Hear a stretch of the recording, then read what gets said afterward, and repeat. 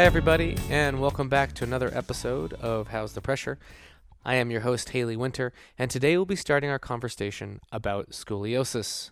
So let me introduce our first set of panelists. The second set will be reserved for episode number 2 on this condition, which will be released in 2 weeks. But today, we start with Ruth Werner. She is an educator about massage therapy and pathology, who will help us set the foundation of understanding on a physiological level. She'll talk about what's actually happening on a tissue level with each individual who has this condition. Next, we have Whitney Lowe, our orthopedic massage expert, who has decades of experience in the clinical setting, as well as a treasure trove of CEU classes.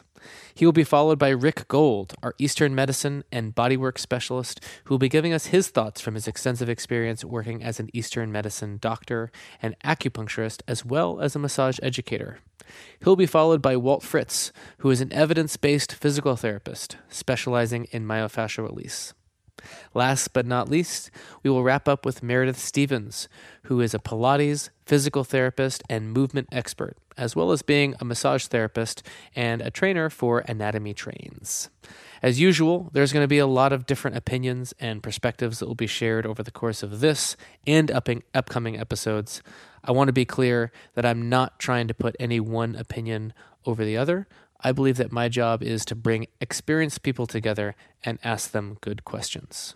We have quite a bit to get to today, so let's dive in. I bring you the first panel on scoliosis. All right, and as always, we are going to start with Ruth Werner, who's a massage therapy educator that specializes in pathology for massage therapists. And what she's going to do is she's going to help set up the context for this discussion around the particular condition and kind of lay the groundwork from where all the other conversations can take place. So thank you so much for joining me, Ruth. Oh, it's my pleasure to be here, Haley. So talk to me about scoliosis. Let's set some foundation for understanding of what this is. Yeah, it's fascinating. So scoliosis can be several different things. Typically what people will think of is sort of an S curve in the spine.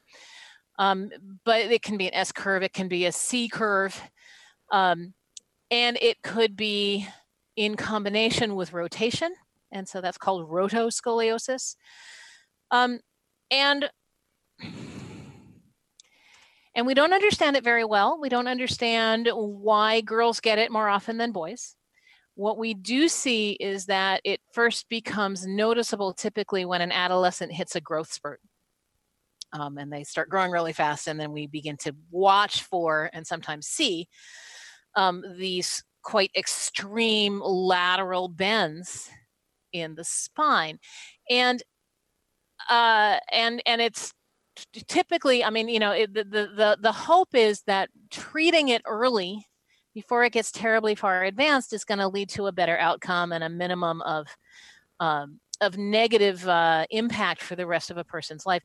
I listened to a really lovely interview with a ballerina who's now 50 or something and has only just recently retired from being a ballet dancer and moved into other kinds of dance, who wrote about, or who spoke about having been diagnosed with scoliosis when she was a young woman and beginning her dancing career, and how impactful that was. It was really amazing. And so it could be treated with a brace. If it gets really, if that's not sufficient, then it might need to be treated with the implantation of surgical rods to straighten the spine. And it sounds alarming and terrifying. And when I was a young woman, I had nightmares about maybe needing to have this done, which I never did. It's actually not that. It's much less scary to go through than it sounds like. But left untreated, really bad cases of scoliosis, which we don't see in the United States because people get treatment, but really bad cases of scoliosis can lead to people being so distorted and so bent that it affects the rib cage, it affects the expansion of the lungs, it affects the ability for the heart to beat without restriction, and so it can be a life-shortening condition. If you ever have a chance, there's a museum in Philadelphia, and the name of it just went out of my head, but it's a whole museum full of anatomical oddities. And your listeners, someone will know what this is. And I have seen pictures from that museum of a couple of spines with scoliosis, and it was just really, really advanced deformities. And that, makes an argument for why we interfere with this as early as possible. For most of our clients, they may have some amount of spinal deviation that is not severe and not necessarily contributing to an enormous impact on their activities of daily living. But I think, when I write about this, and I will cop to not having made this up, I got this from someone else who does body work with people who have spinal deviations. I like to make a delineation between a structural problem and a functional one.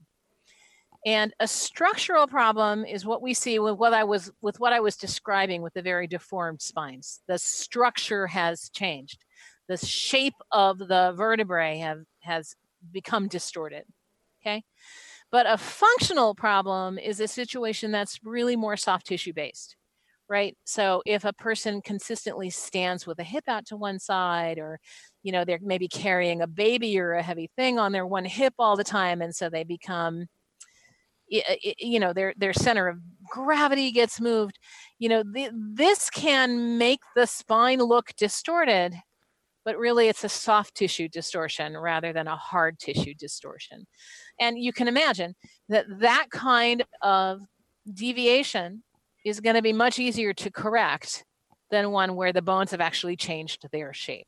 And my feeling is that that's where the role of body work is, really to work with the whatever soft tissue access we can have with the spinal muscles, with maybe increasing people's awareness of their posture and their movement. And that's sort of all I have to say about scoliosis. It's for most people, it's something that they are aware that they have, but it may not actually impact their life in a great way. All right. Thank you so much, Ruth. You're welcome. You can find out more about Ruth through her website at ruthwerner.com. You can also read her work in A Massage Therapist's Guide to Pathology, a book that she wrote, which is now published by Books of Discovery. All right, now we're going to go ahead and turn to Whitney Lowe, who's an orthopedic massage specialist, to talk about his take on our condition of interest today.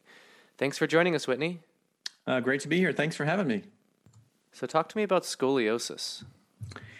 Scoliosis is kind of interesting, and one of the things that immediately comes to mind about this is a discussion that we had in one of these other previous episodes about treating conditions versus treating people, because scoliosis has been sort of pigeonholed for quite some time as a pathological condition that we should try to fix or change. But a lot of times you can have these kinds of problems that don't necessarily mean that they are pathological or need to be changed. And one of the best illustrations of that, I think, is that there was a story circulating in the news in the last year or two about Usain Bolt, the sprinter who has just set all these world records, Olympic records or whatever. And it came out in some of the discussion that he has a leg length discrepancy and scoliosis. And yet he's been able to find ways to make his body perform at superhuman levels beyond the capacity of what most of any of us can ever dream about. And that really makes you think twice about this idea of needing to fix things in people that we see. So, for example, our approach to looking at, let's say, postural disorders, a person has forward head posture, or they have scoliosis in this instance. We look at that as, we got to fix that and we got to change that. And I'm not so convinced as I used to be that those things have to be changed with people. There's absolutely instances where they may be playing a more significant role in somebody's pain complaint. But there's a lot of instances where, the human body is incredibly capable of adaptation to all sorts of different challenges and stresses. And just because we have an imbalance in one structure one way doesn't necessarily mean it has to be fixed or corrected for that person to live a completely happy, pain-free life. So when it does exist, and it does seem to be a part of the problem, and it certainly can be in certain instances, we want to try to make a distinction between, is it a true structural scoliosis, or is it maybe a functional scoliosis that's being created by muscle tightness versus genetic bone deformity or alignment issues? And that's a big important distinction to make. And do you find that distinction often follows the whether or not the pain is coming from that particular condition? So, like, if it's a person who has scoliosis that's born from their skeleton versus like a muscle compensation, does that affect either how you treat it or in terms of whether it causes discomfort or not? Yeah, I would say it affects how I would approach treating it, but I would say that it's inconsistent in terms of determining whether or not it's a part of the pain problem, because you can have somebody who's had scoliosis their entire life and never had pain with it, and that being a pretty significant structural scoliosis, and another person who's had scoliosis their entire life and has had a tremendous amount of pain with it. And the same thing would be true with the functional problem. So they can go either way. But I would say it does make some difference in how we approach treating it, because a lot of times a functional scoliosis will be something that might, let's say, occur because of a leg length discrepancy. And we would then address that. If it's a true leg length discrepancy, they may benefit from a heel lift or something like that will change the biomechanics to the way it shifts up into the lumbar region and correct the lateral pelvic tilt, and that will fix the lateral scoliosis. Or it might be something that's being produced by the quadratus lumborum, hypertonicity and tightness, and we address that simply with soft tissue work directly on the quadratus lumborum. In general, I think the principles that we would see in treating a scoliosis would hold true whether it's structural or functional, which is the most significant benefits from soft tissue treatments are going to come from working to reduce hypertonicity on the concave side and try to balance that with things that are occurring on the convex side, which is being, in this instance, overstretched to some degree. So there really isn't a massage intervention that will address something that's being overstretched. But what you really want to do is to decrease the pulling on what's pulling too much, which is the, of course, role of the pulling on the concave side. And do you have a favorite or your highest efficacy assessment test for whether leg length is true leg length difference or if it is in fact a functional? Yeah, so there's a couple of different things, and I would say sort of a combination of different approaches. So I would like to look at a person in a standing position and see what happens when they're standing upright. How is this impacted or affected by an upright standing position? Look at the level of the iliac crest on each side, and then compare that with what happens when they are, let's say, supine and no longer in a weight-bearing loaded position.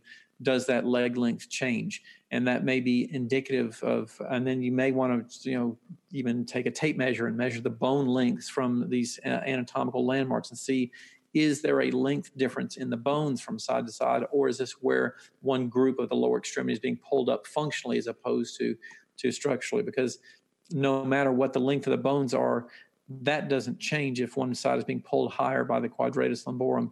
That's a functional change as opposed to something where you can say, hey, this from this greater trochanter or ASIS all the way down to the medial malleolus on one side is definitely significantly longer than the other side, and that's definitely producing a weight-bearing lateral pelvic tilt that then produces the scoliosis.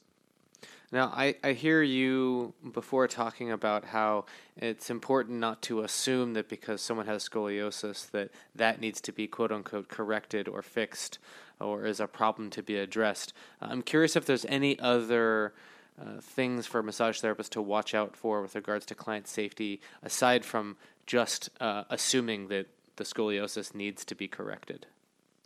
Yeah, so I'd say any of our common contraindication issues or things where we would be wanting to focus on, like, is there something in particular here that is really exaggerating pain out of proportion to what you suspect it might be? Or are there any positions or movements that are causing pain out of proportion to what they should be? Those are some kind of important red flags to be watching for. As we palpate along the spine, are there any particular areas of tenderness or things that might be going on in there? are there particular motions that we see really severely limited? Because a lot of times with scoliosis, you'll have some degree of vertebral rotation along with the lateral curvature, for example, and you might have corresponding limitations in particular ranges of movement that might be associated with that. And that can sometimes tell you a little bit more about how this is impairing overall function, if there's significant limitations in being able to turn, twist, rotate, bend to the side, bend forward, bend backward, etc., in those different motions. All right. Thank you so much, Whitney. Okay, you're welcome. You can find out more about Whitney and the work that he's doing at the Academy of Clinical Massage. That's www.academyofclinicalmassage.com, where you can learn about this condition and many others. And now we're bringing in Rick Gold, who's our Eastern massage and Chinese medicine specialist, to talk with us. Thanks for joining us, Rick. My pleasure, Haley. I look forward to it. Tell me your thoughts on working with scoliosis or people with scoliosis. That's one that there's no cure. In my, there's no cure, but usually there's going to be a side that's excess and a side that's deficient, and so you want to try to strengthen the deficient side and reduce or sedate somewhat the hyper side. The deficient side, this is where the moxibustion technique would be considered to be used, and the deficient side release techniques. And you can treat it locally. The spine corresponds to the kidneys and somewhat to the marrow in Chinese medicine.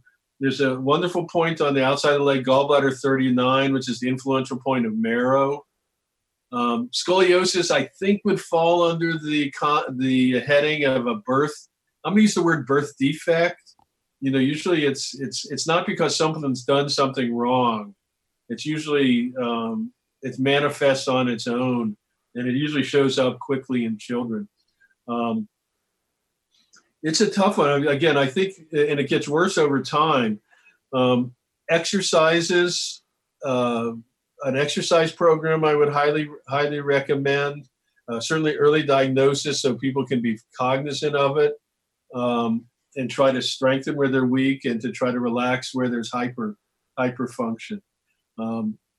And again, we can use specific points and whatnot, but and that would you don't even have to know points. You're going to see where the scoliosis is, and try to ameliorate it or sort of lessen it, especially because if you do nothing, it's only going to get worse, because you're going to compensate for it, or it's going to show up. Your work. You're just going to compensate for it. It's only going to get worse. So it should be approached when a person's young and directly.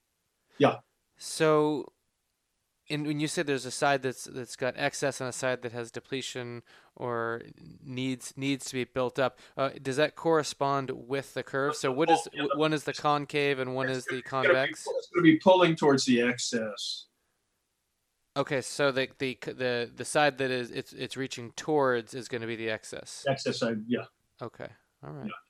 Muscle release techniques like cupping and gua sha and long, fanning and effleurage, streaking down with the elbow. Again, anyone who has scoliosis or parents whose children have scoliosis, address it as early as you can, preferably not with Harrington rods. I've never met anyone that's had rods inserted when they're little, when they literally are in a cage when they're 7, 8, or 10 or 12 years old, that they were happy that happened. And then they oftentimes are removed when people are older, so you have a second surgery. But ideally, pediatricians are looking for this early. It's often missed, maybe less so now. But it's important to keep your eye. But I think this is really an area where your best hope is to minimize and mitigate problems, rather than have any idea that you're going to really straighten someone's spine. I would recommend a yoga teacher or a yoga approach, but you want to have a teacher that's good in restorative yoga, because you don't want to exasperate the problem with yoga. So I would look for a specialist in yoga that does restorative work and is familiar with scoliosis, and not just go into a yoga class because you've heard yoga is good for scoliosis. Swimming is a good exercise. There are ways to try to mitigate the problem, but it's tough. All right. Thank you so much, Rick. Certainly. Now, that was Rick Gold. You can learn more about any of the Eastern medicine points he was talking about with a simple Google search. And Rick also develops music for meditation. And you can learn more about that music at www.metamindfulnessmusic.com. And his work there is to help facilitate meditation and mindfulness. So now I'm going to bring in Walt Fritz, who will give us his thoughts from the perspective of a physical therapist who specializes in evidence-informed myofascial release. Welcome, Walt. Thanks for having me, Haley. So talk to me about working with people who have the condition of scoliosis. All right. Well, this one could take an hour, and I could talk for the entire hour. The concept, the diagnosis of scoliosis, I want to know where it came from, right? Who diagnosed you with scoliosis? Do you actually have an X-ray that shows you have a spinal curve or curves that meet the criteria for scoliosis being 30 degrees or more? Or do you have a spinal curve that somebody says, well, you got scoliosis, that's probably why you're having pain? And I think the second one is more common than the first, right? We go to see somebody and they look at us and said, well, you've got a scoliosis and you've got back pain. So they correlate those two together when they might have nothing to do with each other. Why do I say that? It's because if you believe the evidence, which I'm a fond believer of, 98.4% of us have a spinal curve to some degree. 2% of us meet the threshold of having it be a scoliosis. But most of us, 98.4% of us, according to one well-done study back in the 90s, 98.4% have a spinal curve to some degree. But 98.4% of us don't have pain, right? Sometimes we get these messy correlations that people have made. You have back pain, or you have pelvis pain, or you have this pain or that pain, and they see the scoliosis and they say it must be due to your scoliosis. Or you take it upon yourself that you know you've got a curve and you blame everything on the scoliosis. Okay, so that's the background of how I look at scoliosis and how I try and piece it out a little bit. I think there's a couple of fairly decent studies. One of them is a case study by a colleague, a PT colleague of mine by the name of Aaron LeBauer, who used MFR with scoliosis, and through it was a fairly well done study, at least a case study, which is the lowest form of acceptable evidence for us, that showed that an MFR type of engagement, right, the cross-handed stretch that we use for myofascial release, over time, based on x-rays, was shown to be able to reduce the severity of somebody's scoliotic curves before x-rays and after x-rays. If you start looking into the evidence, there is some evidence to show that massage, manual therapy, et cetera, can have some effect on reducing the curve itself. But most of the time, I'm dealing with the person's dysfunction that they've related to that problem, okay? And if it seems like I'm sort of mixing things up a little bit, boy, they come in really mixed up when they come in to see us, right? If they think it's their scoliosis that's their problem, well, I'm going to be realistic and say, you know what? The evidence says that we may not be able to do a tremendous thing, a lot about reducing that curve in a lasting way, but separate that from the problem that you've related to your scoliosis, right? It's almost like I'm going to listen to you when you tell me you have scoliosis, but I'm also going to pay attention to what's your problem? What's the functional limitation you came to see me for, right? If you tell me you came in for scoliosis, I want to know, well, how does that scoliosis impact you in a negative way? What does that do to diminish your function? That becomes a lot more important to me than the fact that you got scoliosis, because if you want, I'll show you the study. This is 98.4% of us have a spinal curve. If you think it's important, that's fine, but how does it affect you? So let's get down to how I might treat that person. I'm going to treat them from the perspective of when we do manual hands-on evaluation, can I connect to those symptoms? Meaning with my myofascial release type of engagement, single hand or cross-handed, et cetera, can I put my hands on the area of your pelvis or low back or trunk or torso or leg or thorax? Can I put my hand on you and apply a slow static stretch that somehow starts to replicate familiar aspects of that problem you came in to see me for? And whether it's scoliosis, Haley, or low back pain, I'm going to treat that person the same way. I'm going to apply a stretch that you just validated from telling me, yeah, whatever you just did, that feels good right there, to try and reduce their pain. If as a secondary effect, it reduces your curve, man, that's wonderful, but it doesn't tend to be my primary goal. So let's do a quick little thought experiment in terms of like, what are some of the most common symptoms and or functional problems that people come in with and attribute to scoliosis? Like what is one of the most common? Well put question. Probably low back pain. Low back pain. But that's probably the most common. But I tell you, as a clinician who's been doing private practice for so many years, it's both fascinating and really, really mind-boggling when people start coming in and telling me, well, I have rib pain, and that's due to my scoliosis. I have foot pain, and that my doctor or my other healthcare practitioner says that could be a product of my scoliosis, or pelvic pain, or sciatica, or headaches, or fill in the blank, man, because I've gotten head-to-toe reports from patients who somebody along their path has attributed to the scoliosis. And again, I try and step them away at least to say that, okay, you've got scoliosis that I may not be able to change, but I think I can help you with the symptom you came in with. All right. Thank you, Walt. Sure. So that was Walt Fritz. And if you want to learn more about Walt and his approach or his seminars, you can find more at waltfritz.com.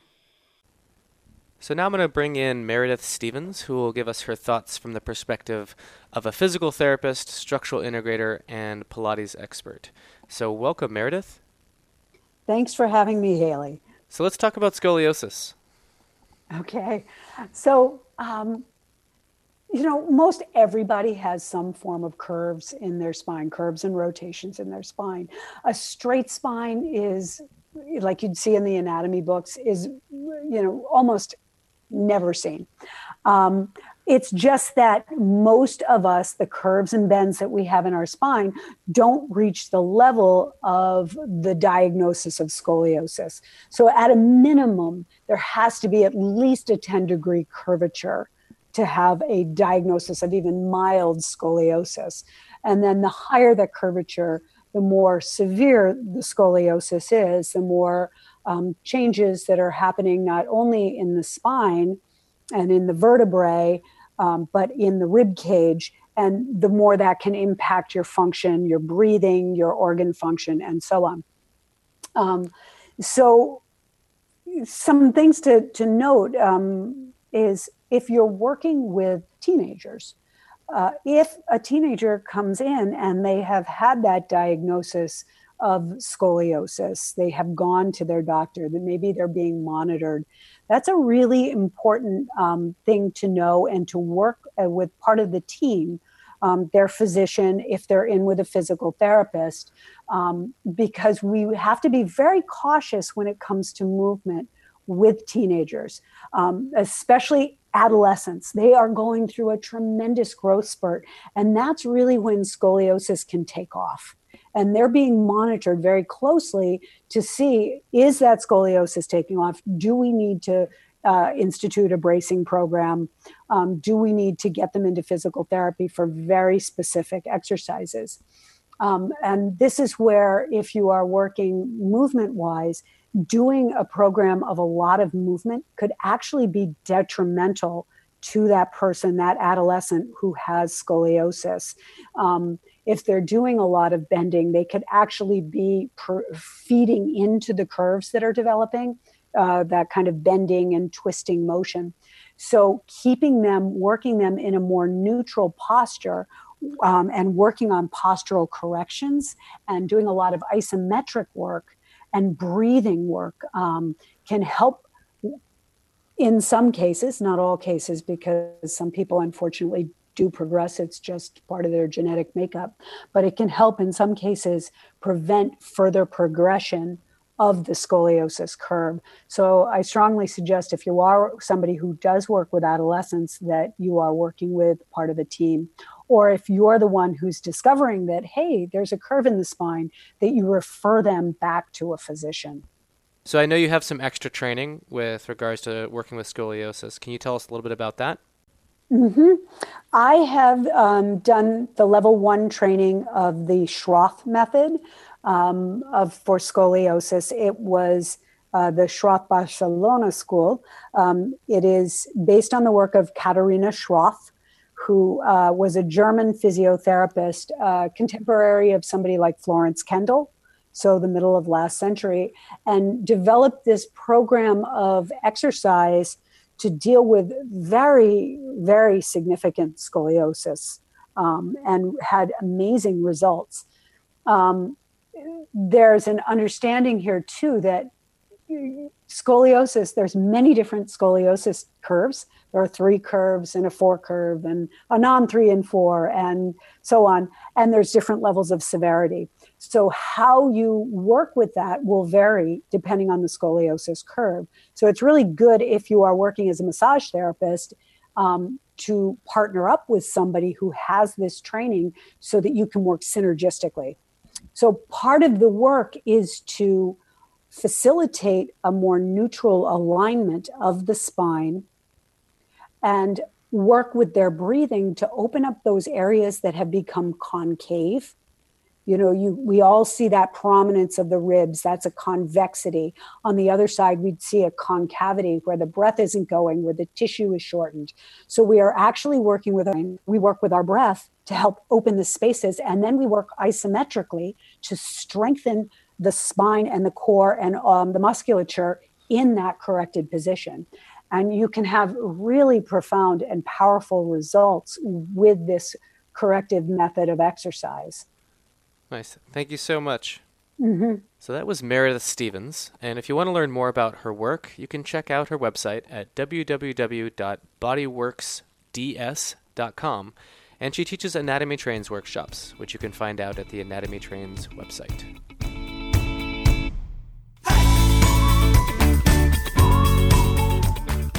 Well, that's a wrap for this episode. A big thank you to all of my experienced and esteemed panelists.